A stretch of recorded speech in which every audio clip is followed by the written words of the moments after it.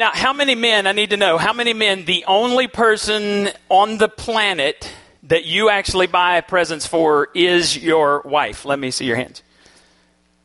There's 3 of us? I thought there'd be more. That's me. Janie buys for everybody else. And I'm the only one. So, well, okay. So evidently y'all buy a lot more presents than I do. But let me give you some things not to buy your wife. And this is on your listening guide because I want you to be prepared from this day forward to know what you should not buy. All right? First thing is, on your listening guide, don't buy anything that plugs in. Right? Ladies, you agree? You're not turned on by things that plug in. Second, don't buy clothing that involves sizes. Chances are 1 in 7,000 that you will get it right. And the other 6,999 times you will offend your wife. She'll say, do I look like a size 16? And I don't even know what that means. Or you get too small and she'll say, I haven't worn a size 8 in 20 years. And so you feel like a dipstick. Number 3, avoid all things useful. We don't care how much time it's going to cut off of her day. It's not going to. By the way, my mom loved Reader's Digest. And so these all came from Reader's Digest. We used to read these things all the time. Mom loved the Cosby Show as well. So I'm kind of doing a tribute to my mom today. Number 4, don't buy anything that involves weight loss or self-improvement. Because ladies, if they give you something that involves weight loss, what are you going to say to them? Do I look? To which there is no good answer. I guess, no, you don't look fat. Ever. Number 5, don't buy jewelry. The jewelry your wife wants, you can't afford. The jewelry you can afford, your wife doesn't want. That's just a helpful hint. Number 6, do not fall into the trap of buying her frilly underwear. Your idea of the kind of underwear your wife should wear and what she actually wears are light years apart, right? We're not going any further than that. If you don't know what I'm talking about, you haven't been married very long. Number 7, finally, don't spend too much. Spend too much and she'll say, how do you think we're going to afford that? Spend too little and she'll go, is that all I'm worth? So really there's not a whole lot you can do to please her. In my family, Janie and I, luckily my wife is a quality time person, so I just spend time with her. She feels loved. She's not a present person. And so, a lot of times she'll say, oh, don't even buy me anything. It's not a big deal. I love to surprise her. I surprised her. She thought she was going to get a new ice maker, because ours was jacked up. And I was telling everybody that water dripped out of our ice maker in our refrigerator that we've had for 20 years. We have a dryer that actually predates my wife. I'm not kidding. I bought this thing in 1988 and it's still going strong. It's Kenmore. And every time I go into Sears, I'm like, I want another one like that. And they said, sir, we don't make stuff like that anymore. But she thought she was going to get a new ice maker because the water was dripping and there were stalactites and stalagmites. And if you left it long enough, I'm not kidding, honking things like should be in a cave were in my fridge. And so we're so redneck at our house that when I pulled the ice maker out, I dropped it and broke it. And so Janie threw that away. And so she took this plastic bucket and wedged it in there so that the ice could still be, coming out. But, and I've told some of you this, if too much ice was in there, or if you reached in and actually touched the bucket, you would lower it to the point that the freezer door wouldn't shut anymore. So if you take a Bluebell thing of ice cream, stick it down there, and then, what's that bread you like? French bread, and you take a loaf of French bread and put it on top. It's the perfect height to hold up our little bucket so that you can shut the door and the ice can still dump in there. So we'd been doing that for a while, so I did buy her a new refrigerator yesterday, and she was excited. She did a little happy dance.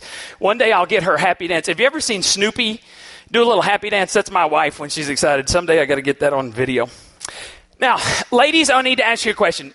I've talked to a lot of moms through the years, and what they tell me is sometimes they tend to compare themselves as a mother to someone else they see who seems to have a perfect life and perfect children. Does that ever happen? Ladies ever do that? You compare yourselves to others, and this silent competition gets started where each mom thinks she has to do everything for her child that the other mom does. And on the surface, this looks like a noble effort, but what it leads to is exhausted, frustrated women. Eventually, every mom either comes to the realization that she can't do it all and no one expected her to do it anyway, or she drives herself crazy thinking she's not good enough. Right, ladies? Is that accurate? Well, I want you to think about the transformation of moms over the last 50, 60 years.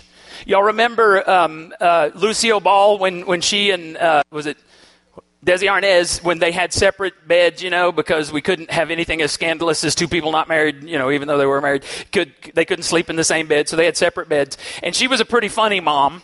And then we had June Cleaver, actually, before that, June Cleaver. We had Mrs. Cunningham, Marion Cunningham. How many of y'all watched Happy Days? We're going to find out how young this crowd really is. Okay, so a third of us even know what Happy Days is. All right, okay. Just checking. How many of you know who Roseanne is? What was that show? I didn't even watch that show because that disgusted me. What was it? Oh, Roseanne. Huh. That's a dadgum creative name right there. How many of you watched Seinfeld? Mrs. Costanza. Oh, my goodness. Or Jerry's mom. So things have changed a lot. Now, I want to ask you, how many of you ever read the book Love You Forever? It's a children's book. Janie loved this book. It's about the undying nature of a mom for her child. And it demonstrates the power of a mom's love as well. And so what happens is this young mother holds her newborn son and she sings him this little song and she says, I'll love you forever. I'll like you for always. As long as I'm living, my baby you'll be. And y'all read that? Okay, I just should quit because I'm getting fewer and fewer people who know what I'm talking about. Well, so in the book, it's a great book, and if you're a new parent, you should get this. In the book, her son drives her crazy, but she still sings this song. Sometimes it says she wants to sell him to the zoo because he acts like an animal, but she still sings the song. Sometimes she feels like she's actually living in the zoo, but she still sings the song. And when she is sick and old and she can no longer sing, her son comes to see her. And what does he do? When she can't finish the song, he actually picks her up and holds her and sings to her. I'll love you forever. I'll like you for always. As long as I'm living, my mommy you'll be. Every mom I know who has read this book loves it because I think it shows the power of a mom dedicated to their child. When she was in need later in life and she needed love from her son, he did exactly what mom did. And then, isn't that what you want? You want your kids to come full circle and to love someone else and to sacrifice for someone else. And you feel like you have accomplished something as a mom if that happens. He sings to her, my mama you'll always be. Well, I know that moms have a very, very difficult job. Whether you're a stay-at-home mom, whether you're a working mom, then you've got all of these other things going on. It's a difficult deal. There's a book called The Power of a Praying Husband, and one of the things that the author says is that women list mothering as one of their top 3 needs for prayer. Right after, where was it? For their spirits, they need to prayer for their spirits and their emotions. Part of the problem that wives face is this balance between being a good mother and a good wife. And here's what she says, quote, every mother struggles with that balance daily. And whether she says it or not, she often feels guilty about neglecting her husband or her children. And it is not even an issue of equal time because there's no way that a self-sufficient husband is going to get equal time with a child who can't do anything for himself. And ladies beat themselves up because they don't have enough time to do everything. Well, so we've kind of boiled this down. This is a very simple message today. And there's 3 things that we think moms need. Number 1, moms need help. Is there a mom here who says, I don't need any help? No? Okay, moms need help. How are you supposed to do tons of laundry every week and take fast food orders? I remember when Janie used to make a different thing for every child. She'd make something for me and her. I ate whatever put in front of me because I learned a long time ago to make mama happy. Whatever she puts down there, you eat it. And she learned a long time ago that if I don't like it, I'll just keep eating and won't say anything. She'll tell the kids, Daddy's not saying anything. He doesn't like it. I just can't say something nice, don't say anything at all. But I'll eat whatever she did. She used to cook a different thing for each child. And then, about the end of the week, she would get tired of that and she would stand up, she would raise her hand and she'd say, the kitchen is closed. You don't like what I've fixed? Make it yourself. And I'm like, why didn't you do that weeks ago? I all the time. I'm like, dude, you got to fend for yourself around here. Caleb was 3 years old. I'm like, dude, that's food in the kitchen. No, not really. How are you supposed to go to endless trips to soccer, baseball, ballet, music lessons, recitals, not to mention make time for all the daily routines and still be able to do anything that will make a lasting impression on your children?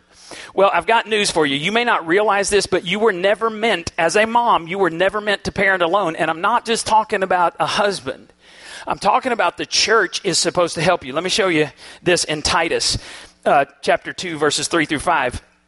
Paul is writing to a young pastor, and he says, you want to have a successful church, this is what you need to do. Starting in verse 3. In the same way, teach older women to be holy in their behavior, not speaking against others or enslaved to too much wine, but teaching what is good. Then they can teach the young women to love their husbands, to love their children, to be wise and pure, to be good workers at home, to be kind, and to yield to their husbands. Then no one will be able to criticize the teaching God gave us. Now, Paul starts this passage off with in the same way, and I'm a curious person, so I always go in the same way as what? Well, if you go back and you read the first two verses, he's talking about how he is supposed to train older men to be God-fearing men, and then the older men are supposed to train the younger men. That's the way the church was designed. Now, he's saying in the same way he's supposed to train older men, he's supposed to train older women. Now, I've been a pastor for 12 years, and I was a youth minister for 19 years before that. One thing I learned is you never, ever ask a woman if she's old. Right? I mean, how do you figure this out? He's writing to Titus, and he's going, find the older ladies in your church. What do? You say, hey, all the old ladies, would you raise your hands? No! Or do you have a sign-up sheet in the back? If you're old, please go sign up back there. Here's what I've decided. If you think you're old, you are. And then it's all on you. It's not on me. If you say you're old and I repeat that, don't hold me accountable for your words. Okay, anyway, I don't know. We'll move on from that. We don't have to worry about that around here. Verse 4 is the one that sticks out to me. It says, the older women can teach the young women to love their husbands and to love their children. Older, mature Christian women were given the responsibility to teach younger women how to be successful wives and mothers and household managers. And so what this did is it raised the home, and it raised love in the home to the absolute highest priority. If a wife loved her husband and children, she was on her way to making the marriage and the home a success. And see, with all this emphasis on romantic love that we have around here, we can't really imagine this idea of teaching a woman to love her husband. You see, in Bible times, the couple usually got married first, then had to learn how to love one another. They had to figure out how to love the other person in the relationship. And here's what I've discovered after counseling for years and after talking to a lot of couples. We have to do the same thing, because when romantic love wears off, and it wears off, you have to figure out how to love that thing, that person. Because, you know, when you're dating, it's all so cute. Everything she does is cute. You're married for 20 years? That's not cute anymore. Don't y'all tell her I said that. But here's the thing. You stop focusing on what those little tingles give you. You know, that's what they're called, the tingles. When you see somebody, you go, ooh, you know, and you have that. When you have a mature love, you don't have the tingles anymore. But we're going to do a marriage series starting in June, and we're going to look at 5 things that you need in your marriage. If you have these 5 things, it will fail-proof your marriage. And one of the things we're going to talk about, John and Ann have agreed to be, where are y'all? They've agreed to be my guinea pigs, so we're going to do some interviews and some role plays and stuff like that. They've already agreed to that. You didn't agree to all that, but you really did. So it doesn't matter, because I'm going to use it anyway. So we can't understand this idea of learning to love the other person, but that's really what God's word is talking about. And anytime a wife was struggling, wouldn't it be great if when women were struggling in their relationship with their husbands, we had this group of moms, supplemental moms, older women in the church that they could come to and they say, this guy's driving me crazy. And you would have somebody that would love you and encourage you and pray with you. Wouldn't that be cool? That's what God designed the church to be when it's functioning right. When the local church is functioning right, there's nothing like it in the world. Problem is, most of us have not been in local churches that function properly. Now, we can kind of understand this of learning to love a dude, right? Ladies, we can understand that. But to love your children? Surely a mom loves that kid from the time it's conceived, right? Well, yes, but these little darlings don't come home with any instructions. I remember when Caleb, when we brought him home, it was a Saturday night. I wasn't going to church on Sunday. They'd given me the Sunday off. And we got out of the hospital at 8 p.m. on a Saturday night. We took him home. It was dark. It was storming. It was cold. He was born in January. And I remember Janie and I putting him down and going, what do we do now? And I was so scared he would quit breathing that all night I slept with my hand on his back or on his stomach to make sure he was breathing. If he made a little noise, I was up. I could not sleep that night because I didn't know what to do. By the third, you're just chunking them in a room, closing the door and saying, see ya. Right, Hannah? That's what you don't know, remember. Here's the thing. Wouldn't it be cool if we had some older moms who've been through the trenches, who could say to these young, frazzled moms, it's going to be okay, I've been there, and they're going to survive. That's what the church is supposed to be. Because true love does not happen at first sight. True love is developed over a lifetime. And the older women in the church have a wealth of knowledge and wisdom and information to pour into you. That's what the church is supposed to be. I remember from the time Caleb got about 3, when we had Rachel, people in our church thought Janie was just this expert. And so all the time, ladies are calling about all this stuff. And Janie's like, I'm just barely ahead of them. I'm like, but they hadn't done it before. What if we had this group of women who said, I'm available 24/7 to help young moms? Would that be cool? That's what the church is supposed to be. Motherhood is, by definition, full-time caring. Moms don't punch a time clock. I know some moms are feeling overwhelmed. It's a highly skilled profession for which she is only given on-the-job training. And so, moms, I just want to salute you as the ultimate servants of our time. From the moment you become pregnant until the time that child moves away from home, you're sacrificing for the good of that human being. And I just want to salute you, and I want to offer this church to you, that we will be here to help you any way we can. Well, so the first video you saw, I actually went through this whole episode of, is one of my favorite episodes of The Cosby Show, and it's called You Are Not a Mom Tonight. You're going to see that in this next one. Not only do moms need help, they need a break. Check this out.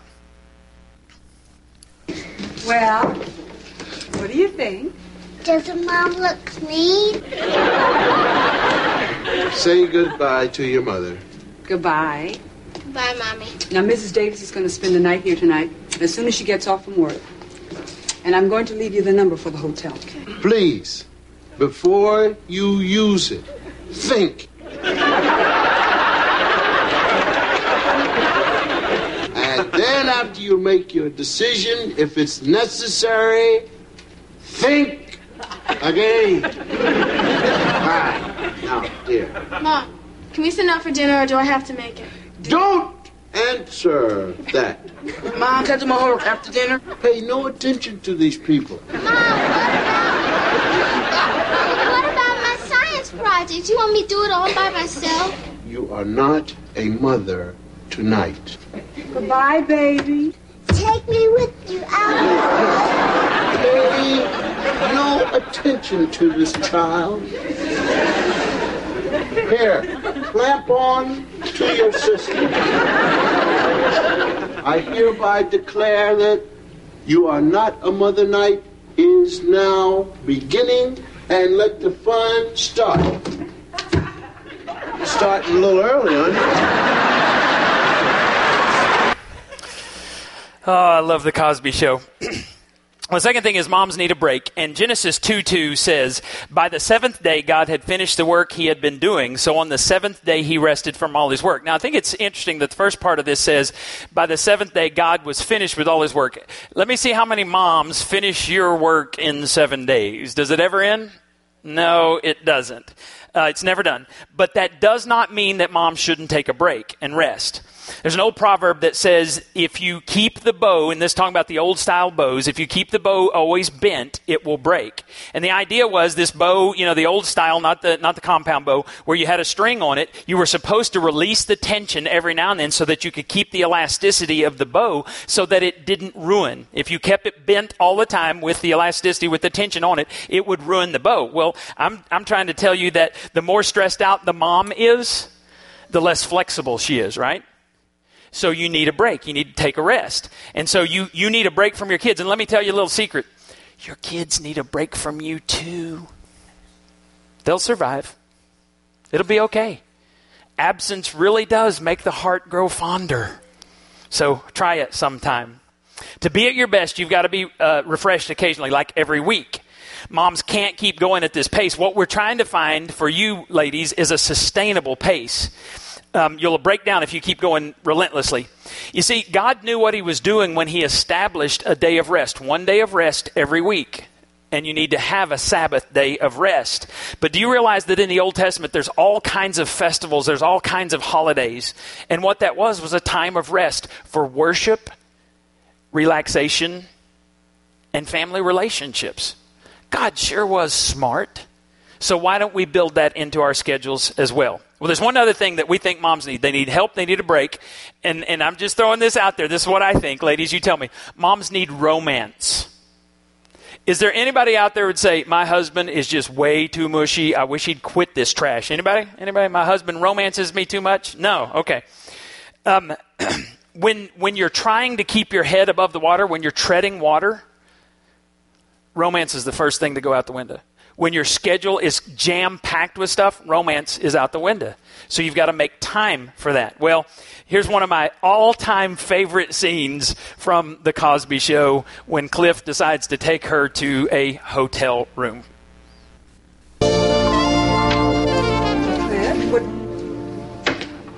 Cliff? How far apart are they?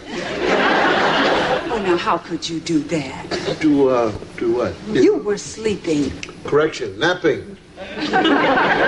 Sleeping is under the covers and don't come out till morning. Napping is on top of the covers, which is over now. This is your idea of a fun evening. You come up here to take a nap? No, my idea of a fun evening is to put my pajamas on, get into bed, and wait 6 hours for my wife to come out of the bathroom. Cliff, that bathroom is very nice. It's nicer than our living room. It even has a phone in there. And you can call all the other bathrooms in the hotel. Is that what you did? I didn't think you'd mind the time it took once you saw the finished product. You know, you're right. Let's get it on. Cliff, did you have to say that? Well, I didn't say what did I say? Let's get it on. Well, I mean, it sounded good to me. Well, that's not a very romantic line. I didn't know this was a script. I thought we were supposed to make it up as we go along. But you could try something like, you know, you look really beautiful this evening. Sure. Okay, so why don't you try that? No. But it's very romantic. Yeah, it's romantic if I say it, but it isn't romantic if you tell me to say it. Well, I was just trying to help. Well, but I don't need your help. So what do I do? You let me say what I want to say. If I let you say it, you are going to say, let's get it on. No. Let's get it on is retired. That's finished. Okay? Okay. All right.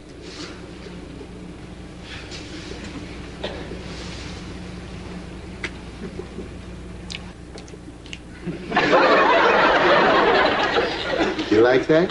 Mm-hmm. I made that up.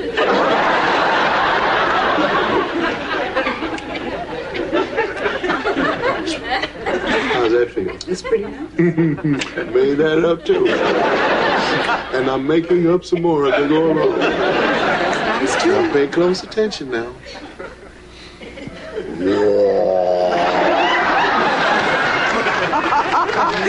More. No. Wait. Now you can't brush the art.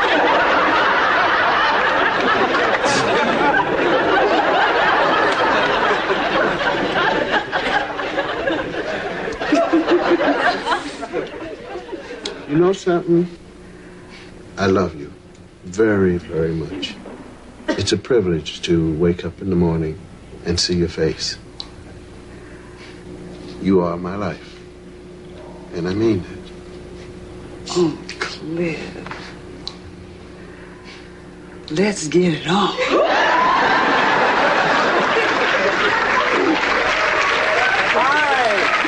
I am the one one who's supposed to say that. Yes, dear, but you said it too soon. I see. So it's timing, right? Right. Timing.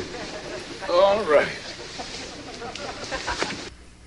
Now, if you come to our marriage series, you will hear a 3-letter word repeated over and over and over again, and it's sex. We believe it's okay between married couples.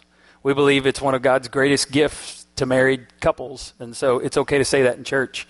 I grew up in the Baptist tradition where it was sex. You couldn't say it. You could do the first letter and the last letter, and So we're going to talk about all facets of a marriage. And here's the thing. I'm going to finish this real quickly. Look at Song of Solomon, verse 8-6. She's speaking to Solomon. She says, place me like a seal over your heart, like a seal on your arm. Seals in Bible times were marks of ownership, possession, or affiliation.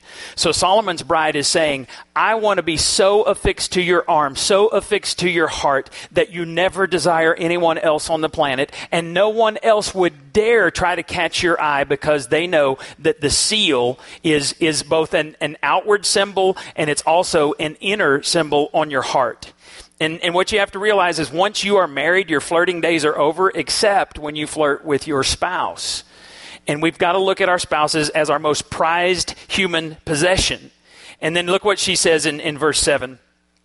Many waters cannot quench love, nor can rivers drown it. If a man tried to buy love with all his wealth, his offer would be utterly scorned. In other words, no amount of money can purchase love, and it can't get you out of years and years of neglect either, no matter how nice the gift is. What we have to do is declare our affection and work on it over and over. When I cherish my wife, Janie, and I fill her love tank with quality time, that's her love language, is quality time. She turns around and is filled with love for me. She reflects back to me what I'm giving to her. And guys, I'm just going to tell you this. Most of the time, not all the time, most of the time in a marriage, if your wife is cold to you, she's reflecting back to you that you've been cold to her. If she's short with you, most of the time she's reflecting back. God designed her to reflect back from you, the spiritual leader in the home, exactly what you're dishing out. So we need to learn to be tender and to do everything we can to provide the right type of atmosphere for our wives to flourish. And when we do that, they respond to us with a lifetime of love. You can't put your marriage on autopilot. If you do, it will fail. So we got to work at this. Would you bow your heads for just a minute?